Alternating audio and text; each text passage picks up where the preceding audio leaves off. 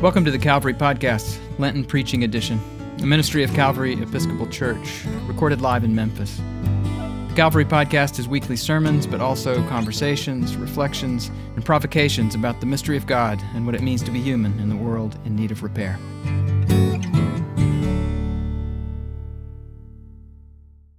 My New Testament teacher and old friend, Professor Amy Jo Levine of Vanderbilt, reminded me what adults used to call me when my friends and I were being rambunctious as kids. Stop acting like wild Indians, they would say. Of course, we didn't have any wild or domesticated Indians in the neighborhood, since our forebears had wiped them out 300 years earlier. And not that my parents' friends meant any harm to Indians. It's just hard to hear the effect of your own language sometimes, including scriptural language. The New Testament is about many things, principally God's covenant with humanity through faith in Christ. But New Testament books are also laced with person-to-person stereotypes of Jews that still run shudders down the spines of Jewish people today. Whenever you pray, do not be like the hypocrites, for they love to stand and pray in the synagogues. Mark 6. When those words are heard by a good person who still practices Judaism in my synagogue, it's like a Native American hearing, "Don't be like those wild Indians." The New Testament books were written by men, almost all Jews, who believed that Jesus was the Israelite Messiah and who also felt understandably threatened by the then much larger number of first and second century Jews who saw things differently. And one of their responses was to preach that Pharisaic Jews were hypocrites, blind fools, full of greed. It gets worse in Mark 14, Matthew 23 and 27, John 8, Galatians 3, Revelation 3, and the litany of other anti-Jewish passages. Can Christianity be purged of 1900 years of anti-Semitism without changing the Gospels?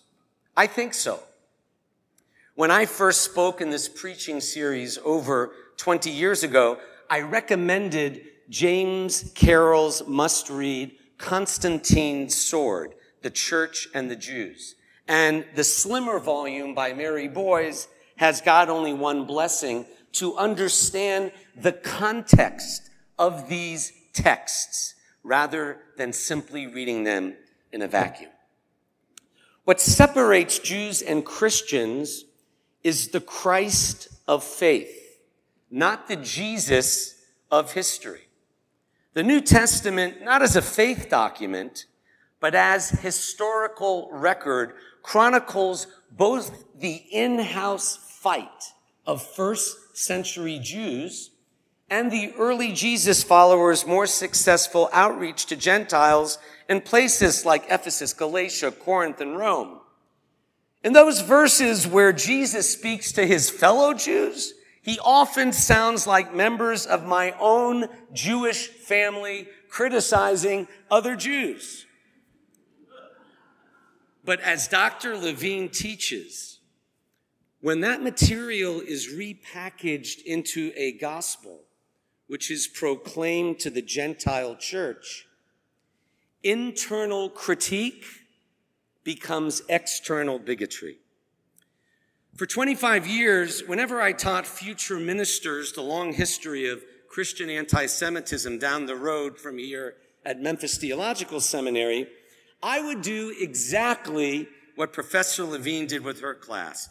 After our class studied the murder of entire European Jewish communities by mobs coming directly from churches on Good Friday, I would show these soon-to-be ministers a photo of my Jewish daughter, and I would say, when you are in your future pulpit, please do not say anything that would ever hurt this child or that might lead a listener in your sanctuary to hurt her, even if it may never have occurred to you that these New Testament texts are what reinforced centuries of anti-Jewish prejudice and twisted the history of Jesus the Jew crucified by the Romans into Jesus the Christian murdered by the Jews. Woe unto you, scribes and Pharisees, hypocrites! Are words heard in church pews without ever being offered an examination of who the Pharisees actually were, based on so many other available ancient sources? Instead, as Sievers and Levine state in their new book on the Pharisees, the canonical Gospels report concerning the Pharisees is, pun intended, taken as gospel. But please listen to what no less than Pope Francis recently said, and I quote the Pope: "The perpetuation of misinformation about Jews by Christians at the pulpit has fostered a negative image of the Pharisees, often without a concrete basis in the gospel accounts. And over time, this view has been attributed by Christians to Jews in general. In our world, such negative stereotypes have unfortunately become very common." Pope Francis continues, "One of the oldest and most damaging stereotypes is precisely that of Pharisee, especially when used to put Jews in a negative light. To love our neighbors better," the Pope says, "we need to find ways to overcome ancient prejudices," end quote. In case you didn't know, the Pharisees were the early rabbis. Rabbis like Hillel, who said, "What is hateful to you, do not do to any person," the Jewish version of the Golden Rule. Pharisees were rabbis. Rabbis are Jews. So Pharisee became code for Jew. And saying that Pharisees are hypocrites in the popular Christian imagination meant that Jews are hypocrites. The excuse, "but we're all Pharisees, we're all guilty of these crimes," doesn't work very well, since Christians in the pew historically always knew that they, unlike the Pharisees, were baptized members of the church, not so much the Jews. So what ends up happening is that the congregation confesses the sins of the Jews rather than their own sins. And sermons rationalizing that the gospel's anti-Jewish polemic refers only to some Pharisees, since we have a few good ones like Nicodemus and Gamaliel. That's not a good sermon either. Saying that only some in the mainstream Jewish community are money-loving, hypocritical, terrible people is like America's former president saying that when Mexico sent Mexicans to invade America, they sent the rapists, the criminals, the drug lords, and some good Mexicans too. We all have problematic texts. We all do. And damning texts read aloud have done and can still do real damage unless carefully explained and contextualized. Ironically, one of the early architects of my own Jewish Reform movement was the German Reform rabbi Abraham Geiger. Geiger argued that the Pharisees, who opposed the upper priestly Sadducee class, were the spiritual forebears, progenitors of Reform Judaism. Geiger portrayed the Pharisees, and I quote, as the liberalizing progressive movement that sought to democratize Judaism by making each Jew equal to a priest and each home equal to a temple. Shades of Luther's priesthood of all believers. But Rabbi Geiger went even further by contending that Jesus was himself a Pharisee. As we all know now, the incomprehensible backlash to Geiger's 19th century reclamation of Jesus the Jew was the Nazi mutation of theological anti-Semitism into a racial anti-Semitism, promoting an Aryan Jesus, Jesus the Christian, genetically purified of so-called Jewish blood. When you conflate anti-Jewish passages in both the New Testament and Quran with today's mainstreaming of casual anti-Semitism, there's additional reason to be on guard.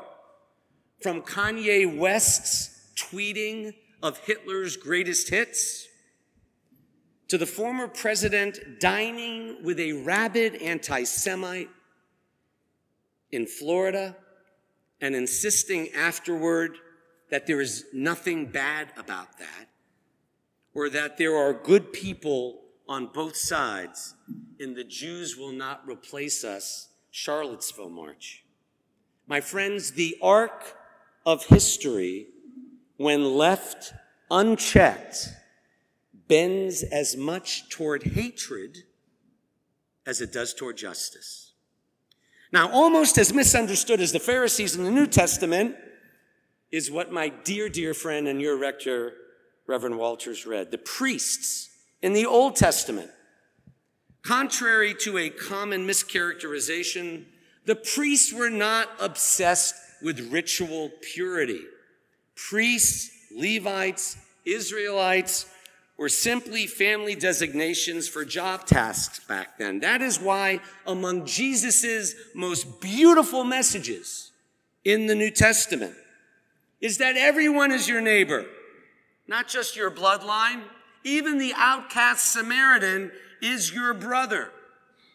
As we just heard in Leviticus, the priests were in the lives of people as healers and helpers, especially for people with skin afflictions. Before the days of dermatology, I see a few in the pews today. Our ancestors were undoubtedly baffled by skin diseases. Swellings and rashes must have frightened them. And these diseases outlined in today's verses obviously caused the afflicted person a great deal of pain. Every great religion in the world has an attitude toward dealing with pain, whether physical, emotional, or spiritual.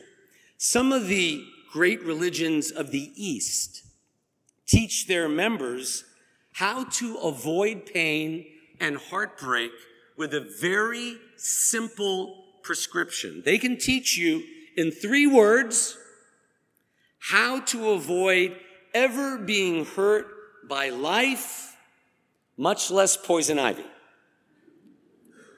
The teaching goes like this. Don't feel it. This is not a slam against Eastern religions whose adherents are among the most beautiful and compassionate people I know. The ideal, though, in some Eastern religions is to rise to a state of consciousness where you don't feel pain. By withdrawing from the pain, you cease to care. And if you don't care, you'll never be hurt by anything. If you don't feel the pain of losing someone you love, the philosophy goes, you will never be hurt if you lose them. Don't trust anybody, and nobody will ever disappoint you or break your heart. Don't cherish anything and you'll never be saddened at its being taken away from you. Don't feel, and I guarantee that you will never weep. There are religions, great and venerable ones, that teach that. My faith teaches just the opposite. Feel deeply, care deeply, and be prepared to pay the price that life and love entail, including having to start over again. One of my favorite stories in this vein is related by Rabbi Harold Kushner, author of When Bad Things Happen to Good People. Rabbi Kushner was sitting on the beach one summer day watching two children playing in the sand. They were hard at work building an elaborate sandcastle complete with gates and towers and moats. And just when they had nearly finished their project, an unexpectedly large wave came along, and in an instant, their treasure was gone. Kushner was transfixed, expecting the children to burst into tears, devastated at their loss. But they surprised him. Instead, the kids ran up the beach laughing and holding hands, moved to another place, and then they sat down to build another castle. From that episode, Kushner says he learned an important lesson. All things in our lives, everything that we put so much time and energy into, my friends, all these are built on sand. At any time, a wave can come and knock down what has been so important to us. And when this happens, only the person who has somebody's hand to hold will be able to work through the pain, even laugh, and start over again. Instead of withdraw from life to withdraw from pain, the past, present, and future of my faith teaches this. Love your parents, though it means someday seeing them grow old and weak, and your hands will be powerless to help them. Love them, though it means that someday you will lose them and feel that a part of you has died with them. Love your children, though it will cause you so many sleepless nights. Love them, though it means feeling the pain of scraped knees and their own hurt feelings. Love them, even though that will only make it harder for you one day to see them grow up and go out on their own. But do it the hard way. Love them and trust them enough to let them do that. Love other people, even though it would be so much easier to be indifferent to others. But love them, because to do anything else is, in the words of Stephen Saltzman, to abdicate your humanity, to avoid the pain of being alive.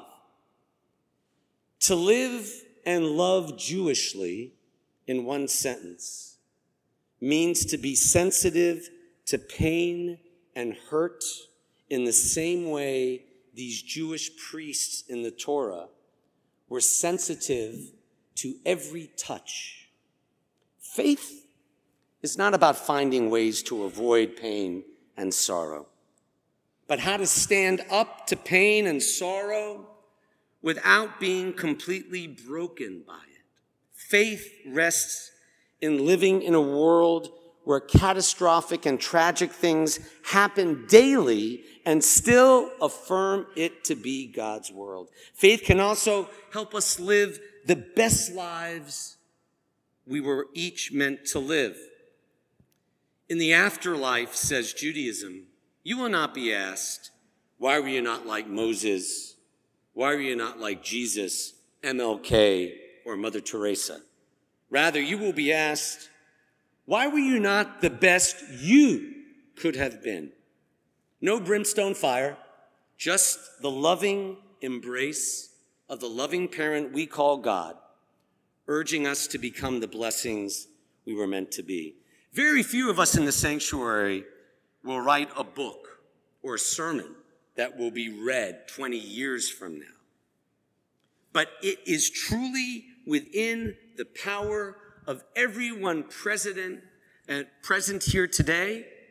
It is truly within the power of everyone listening to be a memorable person by living a life of significance at every age. From birth to the 3 members of Temple Israel I buried this past year, who were still inspirational at age 100.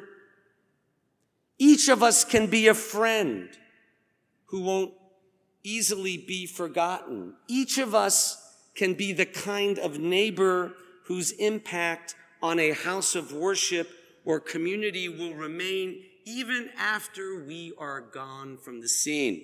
Sainthood does not have to be reserved for a small group of souls separated from a world and life filled with earthquakes, shootings, cancer, and infighting, whether in Pharisaic, Levitical, or current times. You don't have to have a particular talent for religion to be a remarkable spiritual person. A life of spiritual excellence is the option available to anyone who takes life seriously. Anyone's life can be fashioned into a spiritual masterpiece. For this 100th anniversary year of the Lenten preaching series, the number 100 in the Bible is represented by the Hebrew letter Kuf, which is the letter for the word Kedusha, holiness. And holiness demands a response, an answer, not a withdrawal. This church and all great houses of worship in every faith demonstrate that faith lies in our response, not God's. Sometimes we may wish to echo the responses of those who came before us, such as, remember that you too were once a slave in Egypt, or love one another, or when someone turns to you for help, you must not turn that someone away empty-handed. But at other times, we must fashion our own response, one that is unique to our own Memphis time and place. Each day, we must listen anew to that place where Scripture says God lies. Not in earthquakes, as God tells Elijah. God was not in the earthquake, but in that still, small voice of conscience inside each one of us. That is the commanding voice of holiness amidst the uncertainty, for that is what faith is ultimately about. Living fully in the uncertainty. We're told by the Pharisaic rabbis how Aaron and the priests were supposed to offer the words in Numbers 6, with which I'll close, known as the priestly benediction. You're supposed to offer it 3 ways. Panim el panim, face to face. Be'ahava, with love. And benisiat kapayim, with outstretched hands. Leonard Nimoy saw his rabbi and cantor do this so often in West LA, he made it the Spock symbol on Star Trek. But why face to face? To recognize the godliness in another human being. Worthy of direct encounter, every human being. But the blessing must also touch the heart, the ahava, with love and with empathy, and it shouldn't be mechanical. Must come from the heart. And finally, the blessing must transcend feeling and activate the hands. Please rise for our closing blessing, the priestly benediction. Yivarechecha Adonai ve'yishmerecha. May the Lord bless you and keep you. Ya'er Adonai panav elecha vichuneka. May the Lord cause his countenance to shine upon you and be gracious to you. Yisa Adonai, Yisa Adonai, panav elecha, v'yasem lecha, v'yasem lecha, v'yasem lecha, shalom, shalom. May the Lord lift up his countenance upon you and give you peace. And let us say, Amen. Thank you so much for listening and for inviting me here today. The Calvary Podcast theme music was composed by Spence Bailey. Special thanks to Robin Banks, Director of Communications at Calvary, and Heidi Rupke, Lenten Preaching Series Coordinator. And thanks to you for listening. If you're curious about Calvary Episcopal Church, we are an eclectic bunch of Christian people who don't all think the same thoughts or dress the same way or vote for the same candidates or even believe all the same things about the mystery of God and what it means to be human. But we do believe that we need each other because of our differences, not in spite of them, and that God calls us into unity, not uniformity. Subscribe to the Calvary Podcast at calvarymemphis.org/podcast or wherever you get your podcasts. Visit Calvary in person at the corner of 2nd and Adams in the heart of downtown Memphis, Tennessee.